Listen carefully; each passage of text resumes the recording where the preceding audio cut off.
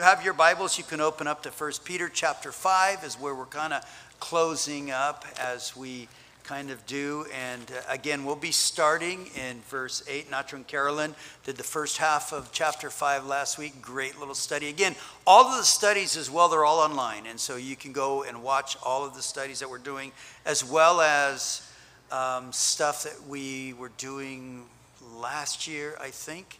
I think most all of that was videotaped and the series and stuff. But before that, it was audio, it wasn't video. But now that we're set up in this room with a lot of video stuff, we'll be doing all video from here on out.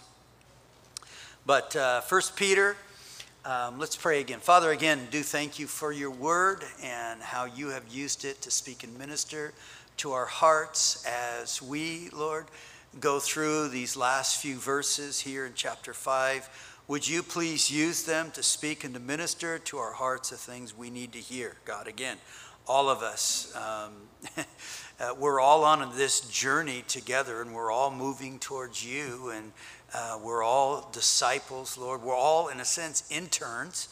None of us have arrived.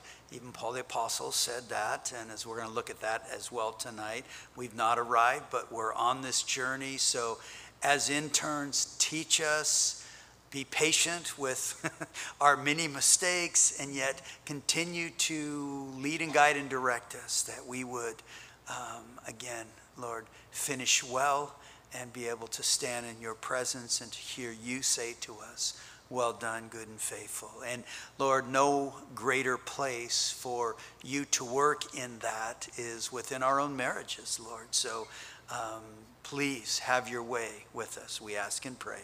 In Jesus' name, amen. Amen. 1 Peter chapter 5, verse 8 says, be sober, be vigilant, because your adversary, the devil, walks about like a roaring lion, seeking whom he may devour. Now again, and I've kind of been harping on this since we started 1 Peter, and I'm loving it, and I'm actually doing a couple of men's retreats, one in Oregon and one in Washington, and this is going to kind of be more of my theme of Peter is telling us the way in which we should act and conduct ourselves, God cares greatly about. And so here he's basically saying, hey, listen, be sober. And the word literally is to abstain from wine, in a sense of, as we talk many times, as I share, don't be under the influence of your flesh, but be under the influence of the Holy Spirit. But it's to watch, to keep awake, to be alert, to discreet. This is what that word means. And then as well, to be vigilant, to keep awake. And again, like in Ephesians 5, Peter tells us the same thing. Paul tells us there in Ephesians 5:15, see then that you walk circumspectly, not as fools, but as wise, redeeming the time, because the days are evil. And again, there is an enemy that is out there. Peter describes him as a roaring lion. Listen, he does not want to jump in your lap and lick your face. He wants to jump on you and eat your face. He wants to devour us. He wants to destroy. He came to steal, to kill, and to destroy. And he wants to do that. He wants to destroy my relationship with God. He wants to destroy my relationship with my spouse. And he will not stop. He is relentless. Again, even after, for us, 38 years of marriage, and he's still coming after. He's still wanting to destroy our lives. So Peter tells us, hey, your job, be sober, be vigilant. The enemy's job, he is wanting to destroy you. He's trying to destroy you. But verse 9 says, resist him steadfast in the faith, knowing that the same sufferings are experienced by your brotherhood in the world. Resist him. Stand against the devil. As we saw a few weeks ago with the armor of God, we are to stand, Ephesians 5, against all the the devil is trying to do. Again, the secret, I've read this, the secret of spiritual warfare is steadfast resistance. That's kind of this chapter we called, or this portion is precious resistance, that we are to stand against the wiles of the enemy. Again, as we looked at a couple weeks ago, the weapons of our warfare are not carnal, but they're mighty in God for pulling down strongholds, casting down arguments and every high thing that exalts itself against the knowledge of God, bringing every thought into captivity to the obedience of Christ. And again, people, listen, in this, we are never, ever alone, okay? God is always with us. He wants us to stand. But oftentimes we think, I'm the only one going through this, or I'm the only one that's experiencing this. Listen, just like he told Elijah, you may think you're the only one, but I got a whole bunch of others. So get off your pity party and let's get moving for the kingdom of God. So again, we are called to resist him. Verse 10. But the God of all grace, I just love this verse, the God of all grace who called us to his eternal glory by Christ Jesus, after you have suffered a while, perfect, establish, strengthen, and settle you. And I love, as Peter is closing out the book, reminding us that he is the God of all grace. All grace. There's an acronym. God's riches at Christ's expense. Grace. God's riches at Christ's expense. The goodness of God poured out into our lives. He's called us to his eternal glory. Again, as Peter told us in chapter 1, it's an inheritance that's incorruptible, undefiled, reserved in heaven, does not fade away. It is there for us. But he reminds us, after you suffered a while, and again, we are going to go through the trials and tribulations as part of our walk on the planet. The Lord is watching how we are going to do with our attitude and our actions in the process. God wants to do all this within our lives. He wants to perfect, to establish, to strengthen, and to settle. And we'll talk a little bit more about that later. Verse 11, to him be the glory and the dominion forever and ever. Again, I love that. All glory goes to the Lord. And I love that dominion, or he is the one who has all controlling power. All controlling power. God is the one who has the power, and it is forever. By Silvanus, our faithful brother, as I consider him, as I have written to you briefly, exhorting and testifying that this is the true grace of God in which you stand. Again, Silas is mentioned, and I love this, as our faithful brother, as I consider him. Paul looked at Silas and said, that is a faithful brother. And yet I think about that. How do we want to be remembered? Oftentimes when you're going to a memorial service, they'll talk about the person. I remember going up to Northern California, and I have a cousin who had passed away. He was young. And when I didn't really know him very well, but his brother stood up and he said, well, I would love to tell you guys a lot of great things about my brother, but you guys all know he was a jerk, so I won't. You'll think I'm lying to you. And I'm thinking, wow, what a commentary on that. That's not how I want to be known. But I remember, even as Les is here today, Cynthia's memorial right here. And everyone who talked about Cynthia, and she had impacted every single person in their lives. And it was just like, it was incredible. It was amazing just to be a part of. And I think about, you know what? That's how I would like to be remembered. How is it that we're being remembered? And I love that. As a faithful brother, sister, or Pat the flaky guy, Pat the jerk and stuff, which I have been in my life. And yet that's not the person I want to be remembered for. I want to be remembered as a faithful brother in the Lord. And again, Peter summing up all that he's speaking about, it says, this is the true grace of God in which you stand.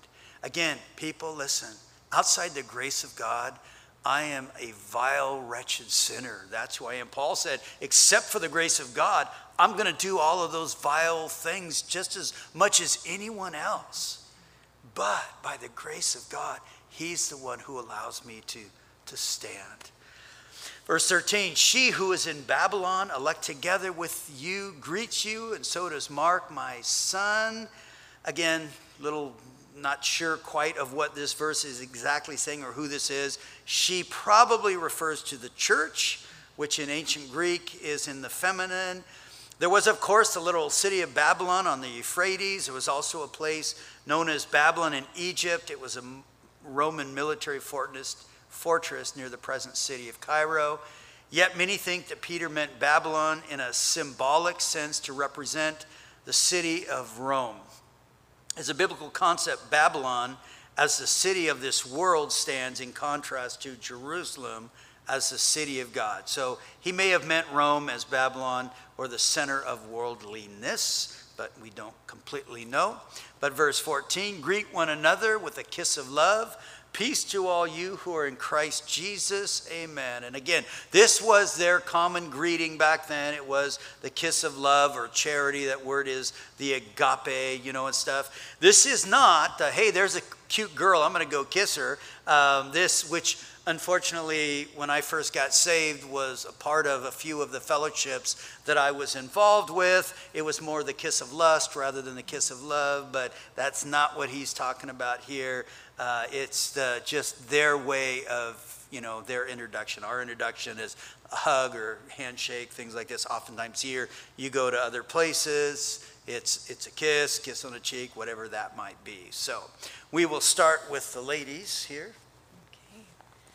Okay, so as I was looking at these last verses, I was reminded that Peter is not so much giving a sermon here, but rather this epistle is actually a letter. It's a letter from a faithful shepherd to a distant flock, or from a brother in Christ who cares and is concerned for his fellow believers, wanting to be sure that we keep growing in the Lord and that we finish well, as Pat mentioned.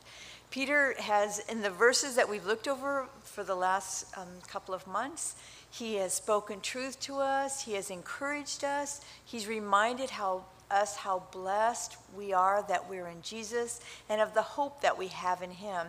And tonight, as we look at these verses, he's going to start off by also warning us. He's a faithful shepherd.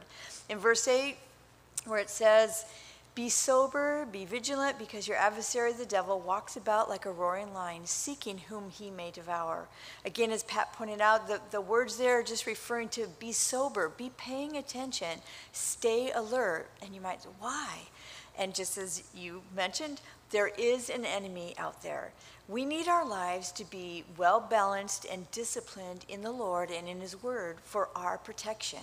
For us as wives in the marriage, in our marriages, we need to be careful and alert in the way that we live, the places that we go, the friends that we hang with, what we read, what we watch on TV, what we look at on the internet.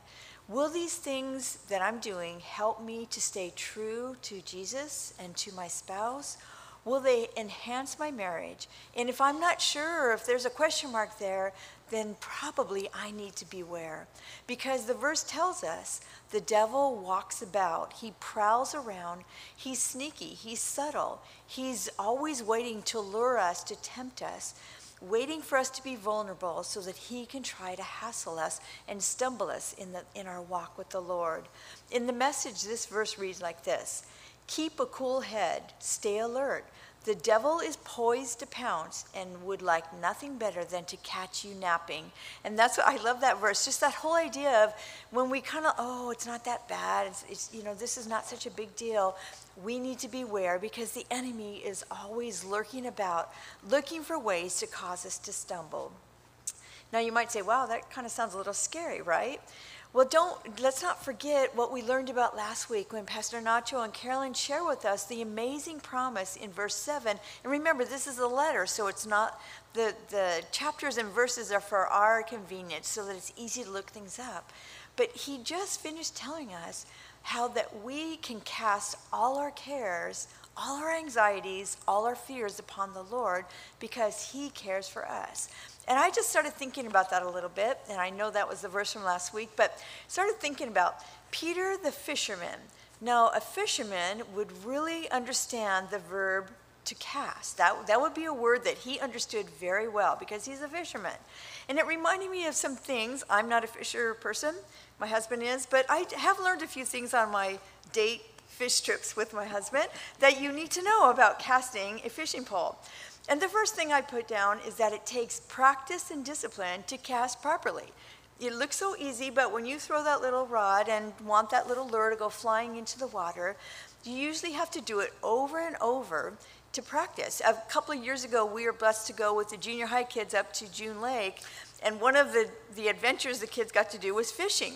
So we were in charge of that, and just to see all these junior high kids, no one ever, I don't think, ever fished, but just trying to get the thing off the hook or off the rod and into the water was quite a task. So you have to practice over and over. So too for us as wives, with our burdens, with our fears, our complaints, and our cares, we need to bring them to Jesus over and over, every day sometimes. And we need to be reminded that he is able to carry all that we bring to him, and his mercy is brand new for each and every time. Another thing I learned about casting is that when you get ready to cast your rod, I need to be aware of my surroundings. Otherwise, my hook and my line, it could catch things, it could get snagged on things, get tangled up with things, I could end up in places I don't want to be. And again, that reminding me of a spiritual truth for us as women. When I'm discussing a care or a concern with my spouse, I need to be careful of where I go with that and not allow myself to get tangled up with all these other complaints that I want to dump on him at that moment. Or another thing that I am often guilty of is digging up old issues. Like the fishing thing, you throw the lure in the water and what comes up is an old boot or an old piece of trash or something. Sometimes when we discuss with one another and we have those maybe strong fellowship moments, I have to be careful that my line does not snag up all this other flesh and all this other junk in our discussion. But again, the enemy loves, it's a heyday for him when my flesh gets involved and gets in the way. Another thing I thought about with casting was that if I want to catch a fish, it depends on me casting my line in the exact area where the fish might be, in the right place. And and again, I thought, hey, there's a spiritual analogy for that. Where am I casting all of my cares and complaints, especially if they're about my spouse? Am I casting them with my girlfriends? Am I casting them with my coworkers? Am I casting them with the kids or my parents or my family members?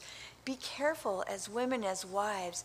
We need to be casting our cares to the right place, and the right place is to Jesus. He alone is truth, and he will deal fairly with everyone involved. Something I've learned over the years is when I bring my complaints to Jesus, and I am so sure I just can't wait for him to fix my spouse, quite often a lot of the fixing that goes on is me. And that's why I need to bring my cares to Jesus. My friends aren't going to be honest with me. They're going to rag on my husband with me.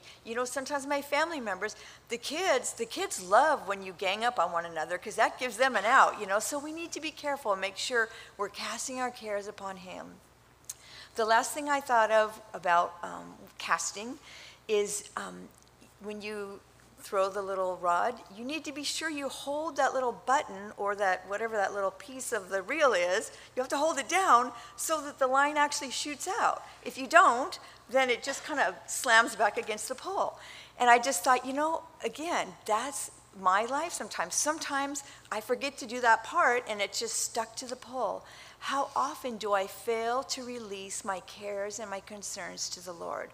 I want to complain to him. I want to let him know what's going on with my spouse or my situation, but I won't let it go and just leave it with the Lord for him to handle it.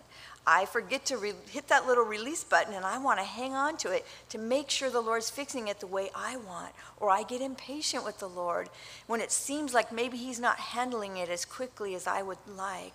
The enemy loves when I take things back into my own hands. When I take matters into my care again, he loves that because I make a mess of things. So I just wrote for me, don't.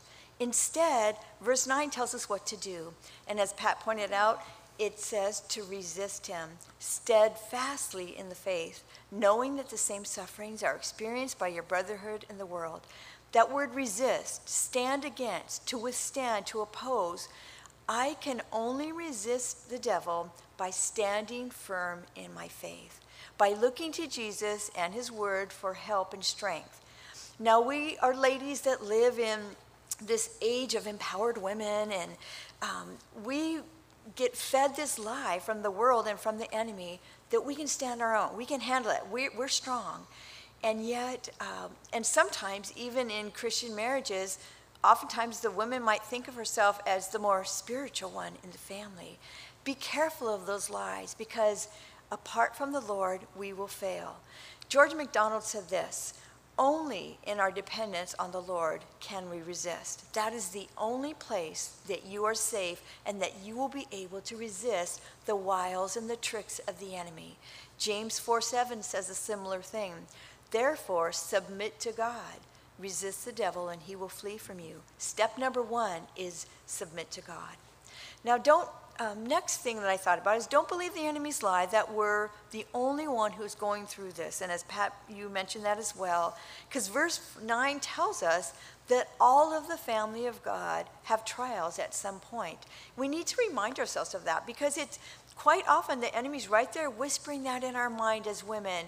No one else has to go through this. No one else's husband is acting like this. Why do I have to do this? Why do I have to go through that? That's just a lie from the enemy. We're all in this boat together. We all have similar problems and we all have similar issues. So don't let the enemy trick you in that area. When trials, disagreements, and tension are near your marriage, don't give the enemy an open door to cause division and havoc. Keep your guard up. Learn to recognize his lies. Lies that he likes to feed to us as women. It's okay to be in the flesh because he deserves it. It's okay to be angry so he really sees your point. It's okay to scream and to shout. That way you get his attention. It's okay to say those hurtful things. That way he pays attention. It's okay to pout and have that bad attitude of unforgiveness. The Lord would say, no, it's not okay. Don't listen to the lies of the enemy. Resist our sinful nature, and the only way that we can do that is through prayer and obedience to God's word. Verse 10 goes on to say, but may the God of all grace, who called us to his eternal glory by Christ Jesus, after you have suffered a while, perfect, establish, strengthen, and settle you. And I just wrote for this one, the light at the end of the tunnel of suffering. The reminder that if God has allowed any trial in my life, he is also walking with me through that tunnel of suffering. This verse reminds us that our Lord is the God of all grace. He's the God of all favor. He's the God of blessings that we don't deserve. Again, another quote from George MacDonald, he says, he reminds us that his dealings with us are not based on what we deserve, but are based on his thoughts of love for us. And I just thought about that for us as women and as wives. If I apply that to my marriage, then I won't be treating my husband based on what I think he deserves or doesn't deserve at that moment. But instead, if I be like Jesus, then my response to him will be based on thoughts of love for him. That's what grace looks like. The New Living says it like this. In his kindness, God called you to share in his eternal glory by means of Jesus Christ. Well, when we think about that, he has called us to be able to share in his glory. We don't deserve it. We can't earn it. We are reminded of what we get to look forward to in eternity. And that can help us mentally and emotionally to endure any suffering or trial that we might have to experience right here and now. 2 Corinthians 4:17 says this, for our present troubles are small and won't last very long, yet they produce for us a glory that vastly outweighs them and will last forever. In verse 10, the second part of that verse, it says, after you have suffered a while. Again, a reminder, ladies, the trials that we might be enduring, even maybe in our relationships, they won't last forever. And they are actually working something for our good in the process. I know Pat's going to go into this a bit more, but just some of the things that I wrote down, they're going to restore us, make us whole, make us spiritually mature. They're going to confirm our faith. They're going to make us secure in our faith, able to bear up when the pressure is on. They're going to strengthen us and build endurance. The enemy loves to wear us down, to beat us down. Jesus loves to build us up. They're going to settle us and make us be firmly planted in a secure place, and that place is Jesus. They're going to make us what God designed us to be. So though we don't love trials and though we don't love tribulation, God has a purpose in all of it. In verse 11, it's kind of interesting that Peter, the next thing he says is, to him be the glory and dominion forever and ever, amen. It's kind of like Peter's having a little victory dance here. And I thought, just thinking about all that God is doing and will keep doing, despite what we see in the world around us, but despite the circumstances we might find ourselves in at this moment, even despite maybe how your marriage is going today, at this very moment, but God is still on the throne, and he will accomplish his plans and his purpose in each of us. He is able and he is faithful. In the Message, it reads like this: he gets the last word. Yes, he does. And I like that. God gets the final word in all of this, not the world, not the enemy. Verse 12 goes on to say, as Pat read, by Silvanus, our fellow brother, as I consider him, that I have written to you. And as he pointed out, Silvanus also people believe is Silas. He was working with Peter on this letter.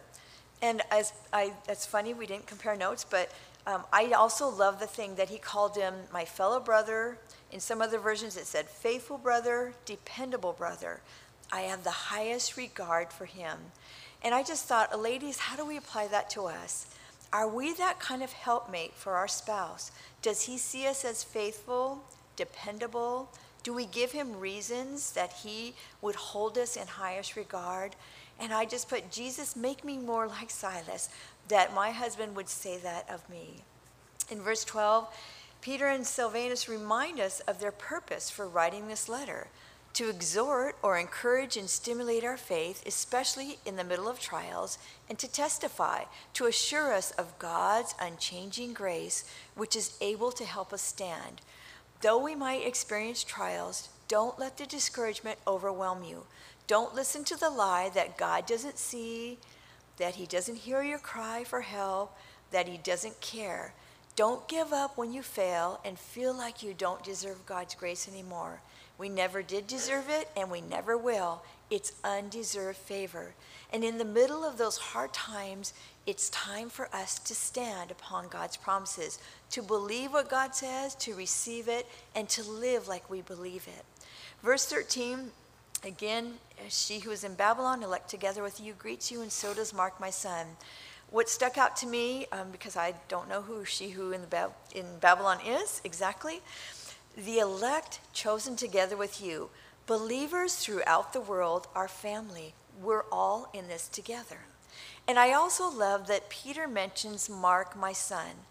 Mark was not his biological son, but more he was like a son in the faith.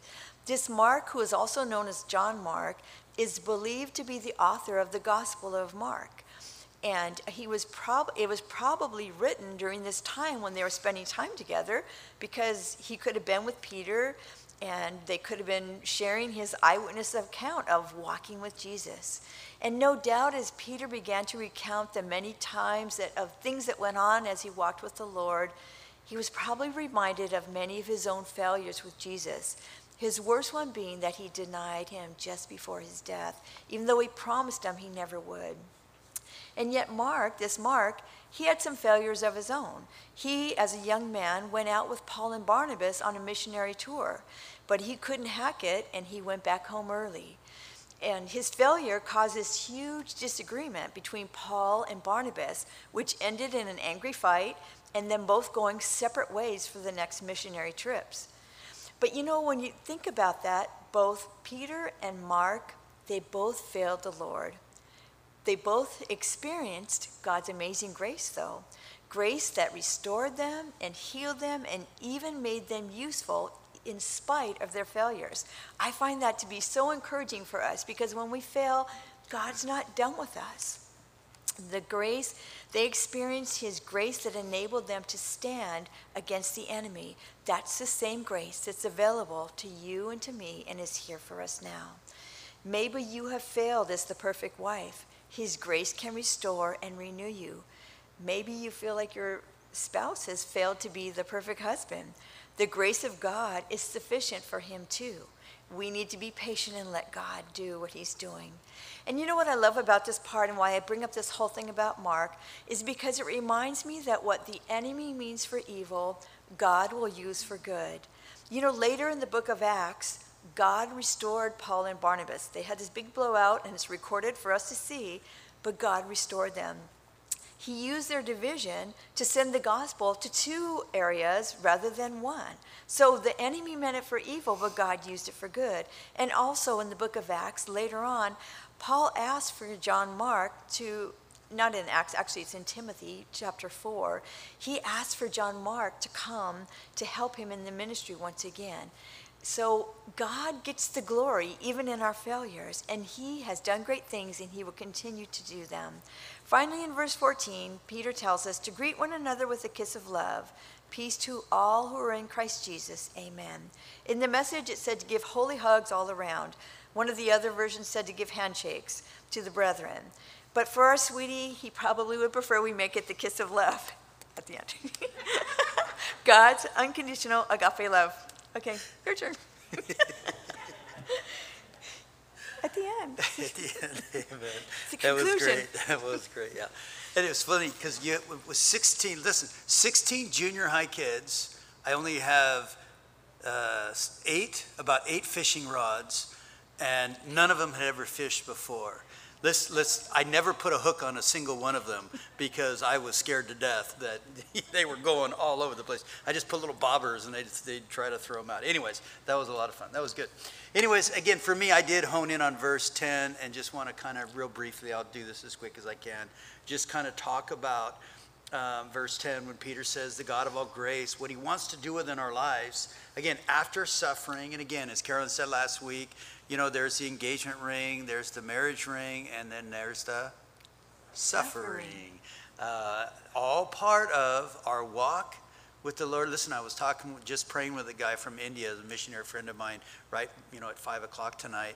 And we pray every day at 5, and he was just sharing with me the stuff that's going on there, and it's just crazy.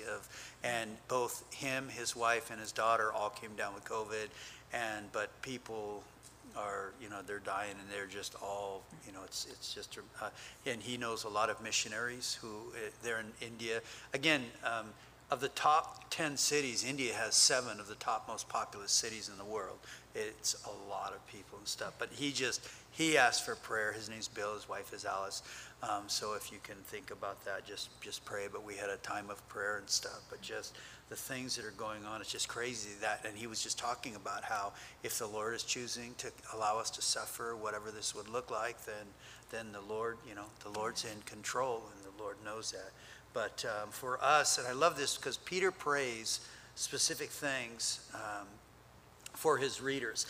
All of these things are very, very closely related in a sense when you're looking at the words.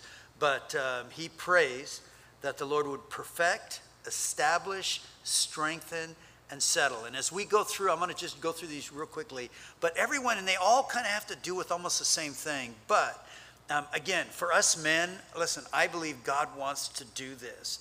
And the first thing is perfect, but really it's to repair or adjust. Again, if something is damaged or is in need of repair, God is the one who wants to do the work. Again, men, can I remind us, each one of us, we are not perfect. And I'm sure if you ask your wife, she could remind you of ways in which you are not perfect. In fact, James tells us in chapter 3, for we all stumble in many things. If anyone does not stumble in word, he's a perfect man, also able to bridle the whole body. Even the Apostle Paul, Philippians chapter 3 says, I've not arrived, I am not perfect. And yet, men, if you believe, listen, because I know a lot of guys who do, I've had countless people sitting on my couch, couples, and one or the other feels they've done absolutely nothing wrong, that they are Mary Poppins, perfect and practically perfect in every way, and yet it's all the other person's fault. But yet, if that's where you really feel that you're at, you're really tying God's hands to move and to work and to speak into your hearts and to your lives. And again, Paul says, man, I am not apprehended or arrived, but I'm reaching out. I'm pressing towards the higher calling of God. Again, Paul and Peter would tell us, men, that we, in a sense, we are damaged goods, and yet God knows that, and yet is willing to do a work within our hearts and our lives to repair, to adjust whatever it is that's wrong within my life. God gives us a promise, Philippians 1:6, he who began a good work in you will complete or perfect that work. It's him. I mean, God wants to perfect you. He wants to repair. He wants to adjust you. But if we don't think that anything's broke, again, we're keeping him from being able to do that. Again, Jesus said, man, I didn't come for those who are well. I came for those who are sick, who know they need healing. I don't know about you, but like Paul says, man, and this is at the end of his life. He said, I am the chief of sinners. Paul knew that he was broken and how much he needed the Lord, the grace of God, the mercy of God. How much do we need God to perfect us? 1 John 4, there is no fear in love, but perfect love casts out fear, because fear involves torment, but he who fears has not been made perfect in love. The man who experiences the precious marriage is a man who's allowing the Lord to work within his life, to repair the things that are broken, to fill his heart and his life with God's love, and continues to reach out to the Lord, to press towards God each and every moment of his life as he is being perfected by the Lord. So to perfect us. Also, men, to establish us. This is to set fast what is being worked on so that it doesn't tip over. Again, these are all kind of construction terms, but it's to set fast so that it won't tip over. Have you ever felt like your marriage is tipping over? It's on the rocks, Again, speaking of things that are unstable, wobbly, they're going to tip over at the next big storm. Again, God wants to set our feet on the rock, or set fast your marriage so that it doesn't tip over. The other morning I got out of bed and I stood up, and it was like, I've never had vertigo, but I kind of felt like, man, I am getting dizzy. And I had to grab the wall, and then I sat back down because I was felt like things were spinning. I told Mary, I said, man, I feel like I'm just really, really dizzy. And again, the enemy wants to vertigo our marriages, to get everything spinning out of control, that you'll tip over. And yet God is the one who wants to establish your marriage, establish your life. David said in Psalms 90, let the beauty of the Lord our God be upon us.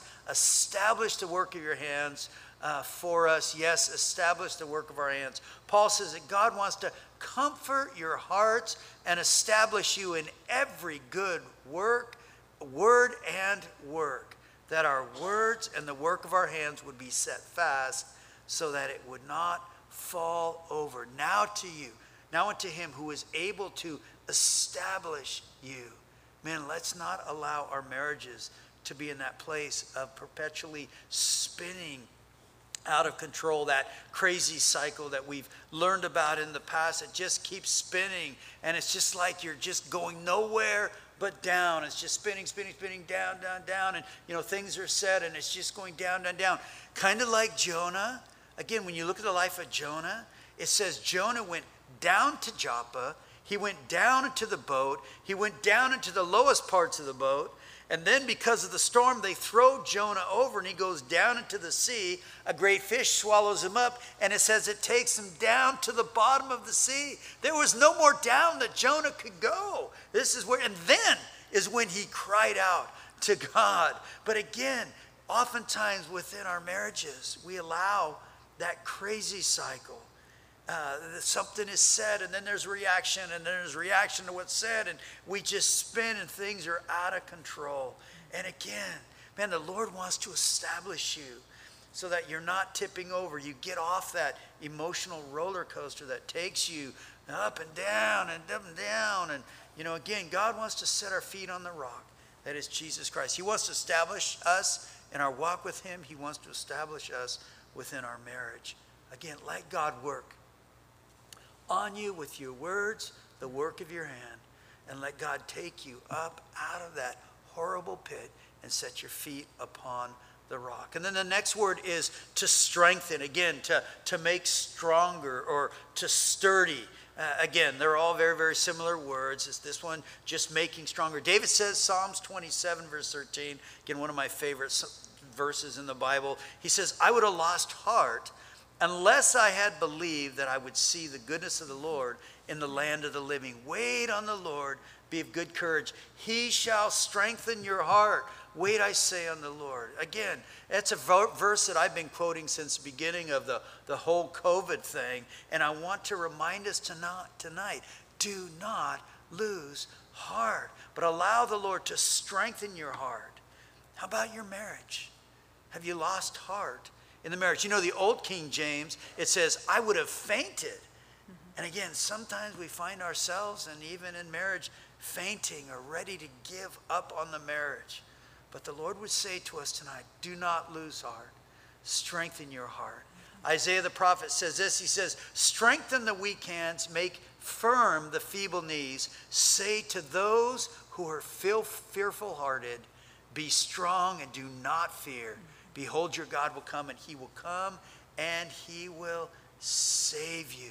Strengthen the weak hands. Jesus said, be watchful and strengthen the things which remain. Again, whatever it is that's left, God wants to strengthen. And you may say, well, there's nothing left. But the Lord would say to you, fear not. I am with you. Do not be dismayed. I am your God. I will strengthen you. Yes, I will help you. I will uphold you with my righteousness right hand. Men, let the Lord hold you and strengthen you. The Lord knows there's trials, there's tribulations that are ahead. Again, remember the words of Jesus to Simon Peter when he said, Simon, Simon, indeed, Satan has asked for you that he may sift you as wheat. But he says, but I have prayed for you that your faith should not fail. And when you return to me, he says, strengthen your brethren. Men, again, know that the Lord, Jesus Christ, he is in heaven interceding, praying for you that you should not fail, that you should not faint, that you would be strengthened, as well as you would be able to strengthen your wife as well. And lastly, it's to settle. And this is to lay the foundation or to lay a basis for. How is our foundation holding up? The Bible says when the whirlwind passes by, the wicked is no more, but the righteous has an everlasting foundation. Because our foundation is not based upon what I have done, but what on God's word says. It's righteousness and justice are the foundation of God's throne. Mercy and truth go before his face. God's building material for his foundation is righteousness, justice, mercy, truth. What is the building material that we are using for our foundation, as well as for our lives, as well as for our marriages? Jesus said, whoever comes to me and hears my sayings and does them, I will show you whom he is like. He's like a man building a house who dug deep and laid the foundation on the rock. And when the flood arose and the stream beat vehemently against that house, it could not shake it, for it was founded on the rock. Remember Peter chapter 2, he told us this. He says, behold, I lay in Zion a chief cornerstone, elect and precious, and he who believes on him will by no means be put to shame. Therefore, to you who believe, he's precious. But to those who are disobedient, the stone which the builders rejected has become the chief cornerstone, a stone of stumbling and a rock of offense. And then he says, they stumble being disobedient to the word to which they were also appointed. Listen, men, is Jesus precious to you? Or are you offended because maybe you do not believe? The foundation needs to be Jesus. He is the only one that can allow you to experience this precious marriage that we've been talking about. Let Jesus settle you. My son and daughter-in-law, they have this dog, and it's part pit, and it's a big dog, and it's all muscle, but it's just hyper. It's like a little puppy, but it's big. I mean, it knocks you over. And the other day, we go in, but my son is trying to train the dog. And so it's always settle, settle, settle, get the dog to calm down. And we went over the other night to babysit, and the dog, was kind of like doing his thing, and she's just looking at me. And then she, settle, settle. So she went around the corner, and then as we walked in, he came up, and he wanted to give me a kiss, and he almost knocked me out. I mean, he hit my face so hard. I'm like, oh, dog. And I'm thinking, it's still jumping. It's disobedient to the word that's appointed to him. Yeah. Another meaning of the word settled is resolve or reach an agreement about an argument or a problem. Again, Jesus wants to settle any of the problems within your marriage. Again, men, let's not be disobedient to the word, but lay that foundation to build our house, to build your marriage upon the rock, upon Jesus Christ. Then is when we will experience the precious marriage in him. Let's pray. Father, again, we do thank you, Lord. And again, even as I shared about, Lord, my brother over there in India, I pray for Bill and Alice. Would you touch them and be with them? And Lord, bring about healing in their body for all of the work that they're doing in translating into different languages and stuff. Give them great wisdom and discernment and continue to use them for the people that he was sharing with me, family members, Lord, who have passed away and the things that are going on over there in India. It seems like it's a little crazy right now, but God, would you move and work and bring about a healing? And I thank you for him and for his wife and keeping them alive. Continue to watch over them. And yet, Lord, we do pray as well for others. Lord, even in our own fellowship, those I'm thinking about now that are part of our marriage ministry who aren't feeling well or are sick or at home and not doing well. Lord, would you touch them? Would you bring about healing to them? But Father, again tonight as we come before you, again closing out this study, again, Lord, you have reminded us of things. And I appreciate that. I love the fact that we are called to cast our cares upon you because you care for us. And Lord, help us not to be entangled with the things of the enemy because he does. He's got a purpose, and that is to steal, to kill, and to destroy. And Lord, if we allow him, that's what he is going to do.